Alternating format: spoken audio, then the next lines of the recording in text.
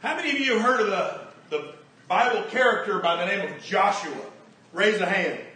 Bible character of Joshua. Okay. Well, if you don't know, Joshua is known as the successor to Moses. He is also known as a leader of God's people in Israel. Joshua is also known as the commander of the Lord's army. But more importantly than all that, Joshua is known as a mighty servant of the Lord. Would you describe yourself as a mighty servant of the Lord? Shifting gears, there are a few things in church life that you can be absolutely sure of. The first of which is that not everyone in the church is going to agree on everything all the time. Amen? Another thing you can be absolutely sure of is that some folks are going to fall asleep at some point in the service. Amen? Don't say amen to that. Another thing you can be absolutely sure of is that the preacher will rarely look at his watch while he's preaching. Amen? You don't have to worry about that with me. But the most important thing that you can be absolutely sure of is that in every service, there will be a call. A call for you to serve God in the church in some capacity. But why? Why serve the Lord? Why is there this constant call for Christians to serve in the church? Well, I want to give you 4 reasons this morning. Quickly, the first reason why we're called to serve in the church is because it's biblical. It's biblical. The Bible makes it clear that we are saved to serve. We are saved to serve God. For by grace you have been saved through faith, and that not of yourselves, it is a gift of God, not of works, lest any man should boast. And he goes on to say in verse 10 that we are his workmanship, get this, created in Christ Jesus for good works. Why were you created? You were created in Christ Jesus for good works, which God prepared beforehand that you should walk in them. We serve because it's biblical. But we also serve because that is how the body of Christ functions. The Bible says that the manifestation of the Spirit of God is given to each one of us for the profit of every one of us. Are you following me? A gift of God is given to each one of us for the profit of every one of us. When each member serves the Lord with his or her spiritual gifts, the entire body is blessed. The entire body can be healthy. The entire body can be strong. The entire body can be effective in doing the Lord's work of building the kingdom of heaven. So we serve because it's biblical. We serve because that's how the body of Christ functions. But thirdly, we serve because, listen, there is great joy in serving the Lord. The happiest, most fulfilled people that you'll ever meet are the ones that know that they're doing what God has created them to do. Amen. It's important. I don't know what God's plan is for your life, but I do know that you will never be completely happy until you have sought, until you have found, and until you are doing what God has created you to do. We serve because there's great joy in serving the Lord. But finally, we serve because we realize all that Jesus Christ has done for us.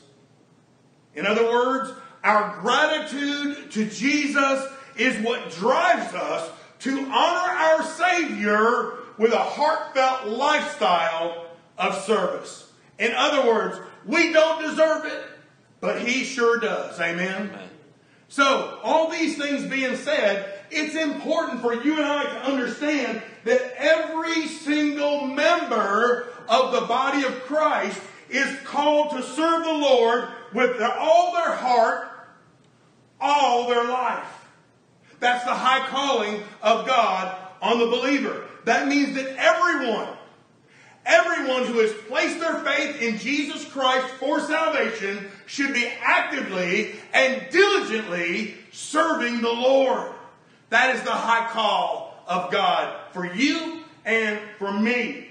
Lewis Timberlake said, "There are no little jobs in the kingdom of God." There are no little jobs in the kingdom of God. Every single job, every act of service matters in the kingdom of God. Right. So, if you're going to become a mighty servant of the Lord like Joshua, then you're going to need to know and to apply 4 important principles of service to your life. So what I want you to do is, as I read this morning from Joshua chapter 24, Joshua chapter 24, every time that you hear me say the word serve, I want you to repeat it out loud. Let's practice. Serve. Serve. That was good, but I want a little bit louder because I want our online people to hear it. So let's practice.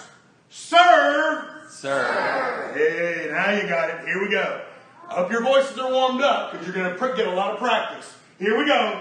Joshua chapter 24, beginning in verse 14.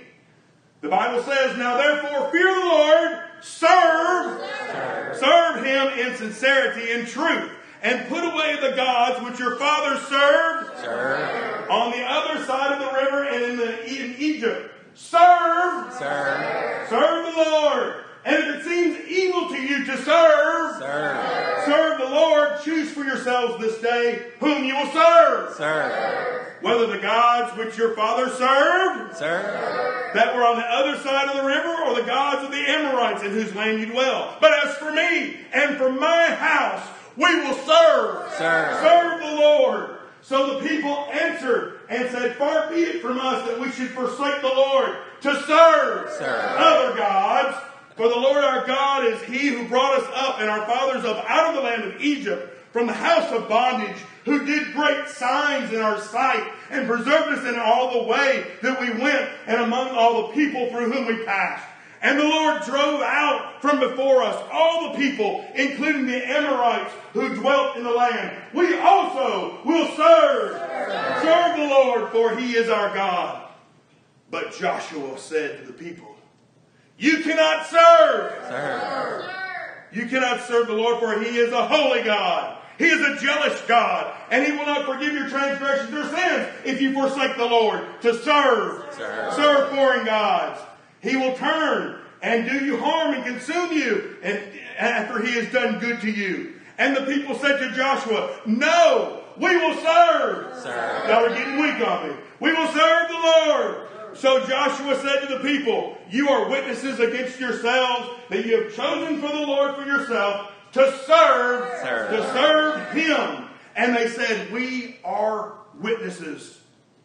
"Now therefore," he said, "put away the foreign gods which are among you, and incline your heart to the Lord God of Israel." And the people said to Joshua, "The Lord our God we will serve, and His voice we will obey." You did good. I'm proud of you. I want you to become a mighty servant of God. The Lord wants you to become a mighty servant of God. And if that's going to happen, you're going to need to keep God in His rightful place in your life. That's number 1. Keep God in His rightful place in your life. In the beginning of verse 14, the Bible says, "Now fear the Lord." Fear the Lord. You see, Joshua knew that all people are going to serve somebody. People are going to serve something. And he knew that. They'll either serve the gods of this world, or they'll serve the one only true living God of heaven. He knew that they were going to serve one or the other.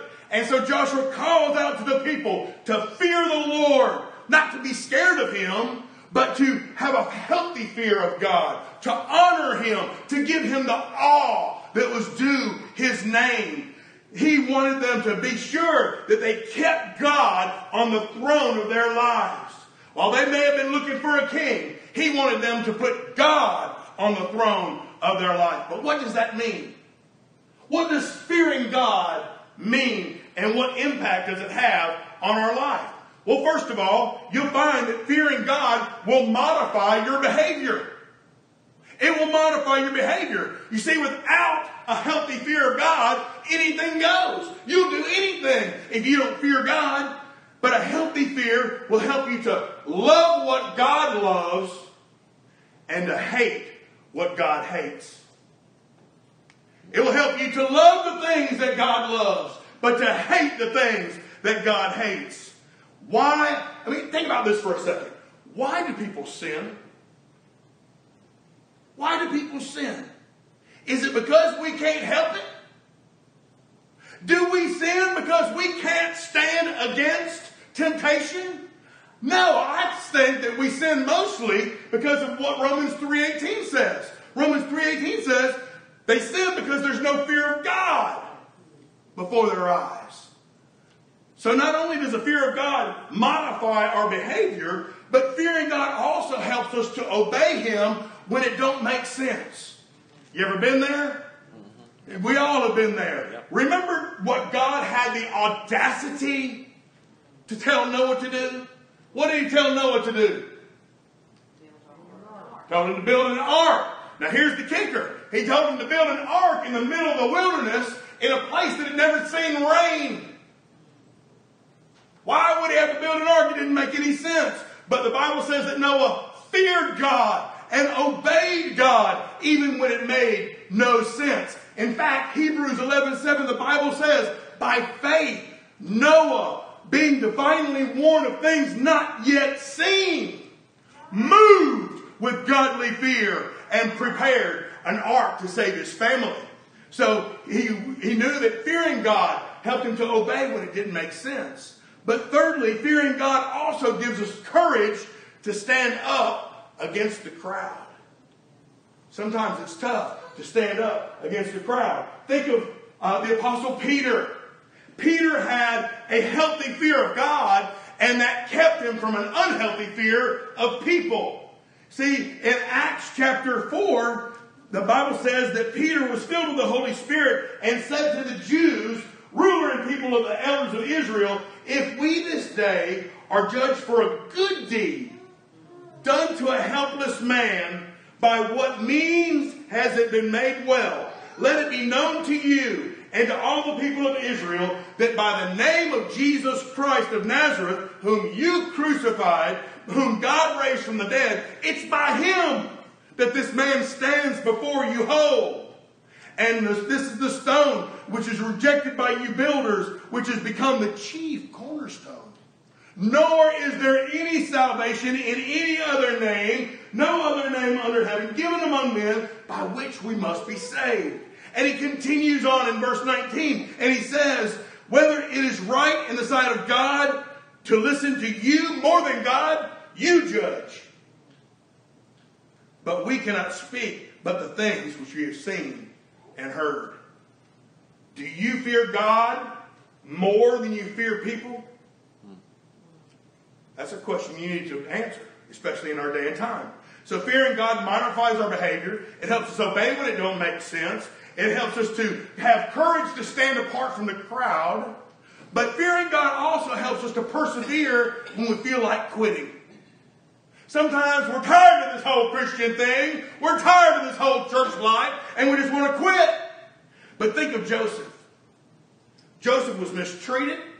Joseph was slandered. Joseph was hated, and he had every reason to quit on God. Yet his fear of God kept him from giving up. He declared, I will not give in, for I am a God-fearing man. Fearing God helps us to persevere when we're ready to throw in the towel. But fearing God also reminds us of God's blessings and provisions in our life. Hear what Psalm 34 verse 9 says. Oh, fear the Lord, you who belong to Him. For those who fear Him, get this, have everything they need. Proverbs 19:23 tells us that the fear of God leads to life. And he who has it will abide in satisfaction. Fearing God. But finally, fearing God ought to generate authentic worship in your life. When you truly fear God, you truly worship God. Seeing God as He is, as the great creator, the architect of the universe, the designer of the plan of your life, ought to leave you with no choice, friend, but to worship Him with all your heart, with all your emotion, with all your focus, and with all your ability. That's what fearing God will do. So learning to fear God, learning to keep Him in His rightful place is that first principle that we all need to apply if we're going to become mighty servants of the Lord. We want to do that. But there's a second principle I want to share with you this morning, and that is this. Make a lifetime commitment to serve God. Joshua said, fear the Lord and serve Him in all sincerity and all truth. In other words, serve Him with all your faithfulness. You know, if there's anything we need more of in this world, it's more of a commitment to faithfulness and a commitment to the faithfulness to the commitments we've made. Consider this, faithfulness to the commitment we made to our spouse. We need to return to the faithfulness to the commitment we make to our kids. We need to return strongly to the faithfulness to our commitment to citizens by government leaders. We need to return to a faithfulness to commitment of employees to employers. That's important. But most of all, and more than anything, we need to return to faithfulness to God. In every area, we need to realize, friend, that when you yielded your life to Jesus Christ and you were born again and you were saved, it didn't come with a short-term temporary contract. No, it came with a commitment to serve Him wholeheartedly with all your life for your entire life. He owns you now. He bought you at a price. So we need to follow the example of Jesus. In Matthew 20:28, He said, for even I, the Son of Man, did not come to be served. I came to serve others. To serve others and to give my life as a ransom for many. What an example to follow. Somehow, though, we got it all turned around. We think of church as a place that comes to serve us. No, that's not the case. Instead, we ought to be serving God. It's us serving God, not God serving us. We need this revival in our hearts that will lead to a life-changing fear of God that will translate into a lifetime commitment to God. Are you hearing me, church? Amen. That's what a fear of God will do. It will translate to a lifetime commitment to the Lord. I read a story of one young man who told his pastor, he said, God has called me into the ministry. And the pastor was excited, and for several months that young man was busy. He was visiting people, he was leading Bible studies, and he was persistently praying. And then out of the blue, the boy stopped coming to church. He just stopped coming. And the pastor called him and said, son, what happened? You were so diligent in serving the Lord. Then all of a sudden you just stopped. What happened? And the young man said, well, the Lord told me to never mind. No. Listen, God don't tell you to never mind ever. Amen. Friends, God never goes back on His call on our lives. God will never tell you to never mind when it comes to serving Him. He has accepted your commitment and He expects you to fulfill it. Now, He may change where you serve, but He's not going to change His mind when it comes to you serving Him. So, to become a mighty servant of the Lord, we keep God in His rightful place, and we make a lifetime commitment to serve Him. But thirdly, we also need to get rid of anything that keeps us from serving God. Are you hearing me, church? We need to get rid of anything that keeps us from serving God. 2 times, Joshua said, put away the gods. Put away the gods. Friend, is there anything in your life that is trying to pull you away from your sincere commitment to follow and serve the Lord? Whatever it is, Joshua said, put it away. Put it away. Friend, is there any foreign god in your life that's trying to demand your worship? Joshua says, put it away. Are there any other gods that you are bowing down to instead of the Lord? Joshua says, put it away. Put it away. Whatever it is, Joshua says, it's got to go. It needs to come off the throne of your life. It needs to come out from the center of your life. It needs to be removed from the permanent position that it has in your life. Joshua says, put it away. Put it away. Sometimes we Christians, we start out moving and keeping God in His rightful place. We start out making a lifetime commitment to the Lord, but then somehow, some way, we get diverted. We get diverted of things of lesser importance. All of a sudden, the things that God wants us to do in the church family aren't as important as they once were. One worldly pursuit leads to another worldly pursuit, and suddenly we realize that we have strayed far from God's purpose for our life. We realize that we have strayed far from His plan for His children to serve Him in His church. So I want to ask you, friend, do you feel far? Do you feel far from where you started as a Christian? Do you feel far? Have you allowed the distractions of life to keep you from serving God the way He wants you to serve God? Do you think, you know what? I need a priority checkup. I need to find out once again, is God number one in my life? And if so, is that being manifest into a lifetime commitment to serve Him? Listen, friend, it's never too late to stop. It's never too late to change directions. It's never too late to get your priorities in order. Because God wants you to become a mighty servant of the Lord. And He does that by beginning to keep God in His rightful place. You need to make sure that you're making a lifetime commitment to serve God. But you also need to get rid of anything that keeps you from serving God the way He wants you to. Finally, the mighty servant Joshua shows us that we got to serve with a threefold commitment. Are you following me? We got to serve with a threefold commitment. And he begins in verse 15. He says, if it seems evil to you to serve the Lord, choose yourself this day whom you will serve. Let me keep going. But as for me and my house, we will serve the Lord.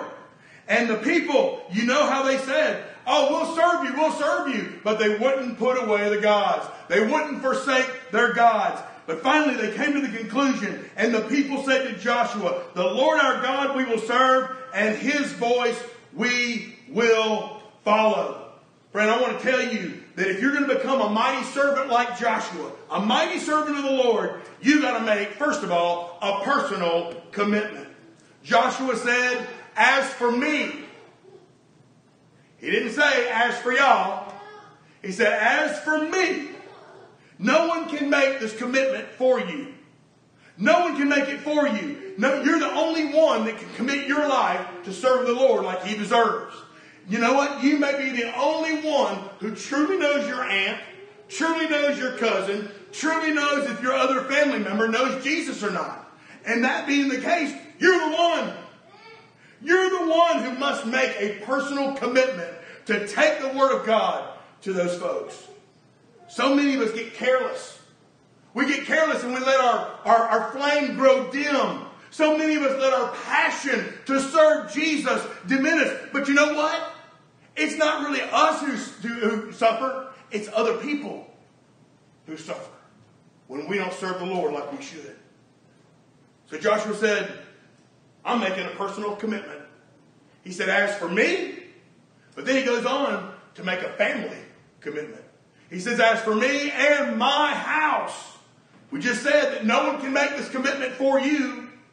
That's true. But can I tell you that husbands and dads, they do have a spiritual responsibility to lead their families to serve God. Right? They do have that responsibility. So if our children don't serve the Lord when they grow up, could it be because their parents didn't serve God when they were growing up? Maybe so. You see, your kids, They hear what you say about God, but they also hear what you don't say about God. Your kids hear what you say about church. And they complain and they whine and they moan about having to get up on Sunday morning to come here. They hear what you say about church, but they also see the depth of your commitment to serve in the church. So the question begs to be asked and answered. Spiritually speaking, will this generation, this next generation, will they be more or less committed to serve the Lord based on what they see in our lives? So it all begins with the man and the woman in the mirror. They're going to be more or less committed to serve the Lord. Joshua said, I got a personal commitment. Ask for me. He said, I'm also making a family commitment. Ask for my house. But he goes on to say, we're going to have a total church commitment here. As he also says in verse 16, check it out. He starts talking to the people. In verse 16, the people answered. The people answered and said, far be it from us that we should forsake the Lord to serve other gods. Then look in verse 21. And the people said to Joshua, the people said, no, we will serve the Lord. And then in verse 24, and the people said to Joshua, the Lord our God we will serve, and his voice we will obey. Again, you can't make this commitment for anybody. You can't make this commitment for anyone else. But wouldn't it be an awesome thing if the entire church stood up and said, the Lord our God we will serve, and his voice we will obey? Amen. Can you imagine if the whole church stood up and said that and then did that? Imagine what might happen. Becoming a mighty servant of the Lord. It begins by keeping God in the rightful place in your life. It continues by making that lifetime commitment to serve him. It continues by you getting rid of anything that keeps you from serving God the way he deserves. And finally, it means serving God in that threefold commitment for yourself, for your family, and for your church. Mm-hmm. Now, where in heaven's name does this desire to serve the church come from? Well, it comes from a healthy fear of God. A healthy, inspired awe of Almighty God. Where does that healthy fear come from? Well, that desire to serve, that healthy fear of God comes when we genuinely place our faith and trust in Jesus Christ alone for this life and for eternal life. See, a lot of times we'll place our trust in our trust and faith in Jesus for the next life. But we've neglected to trust him in this life with our faith and our trust. Today, you'll have an opportunity to profess your faith in Christ and become one of the most happy, fulfilled people on the planet. And you'll be doing what God has led you to do. For with the heart, one believes and is made right with God. And with the mouth, you openly declare your faith and you are saved. My dear friend, will you let God have his will in your life? Let me pray for you. Father,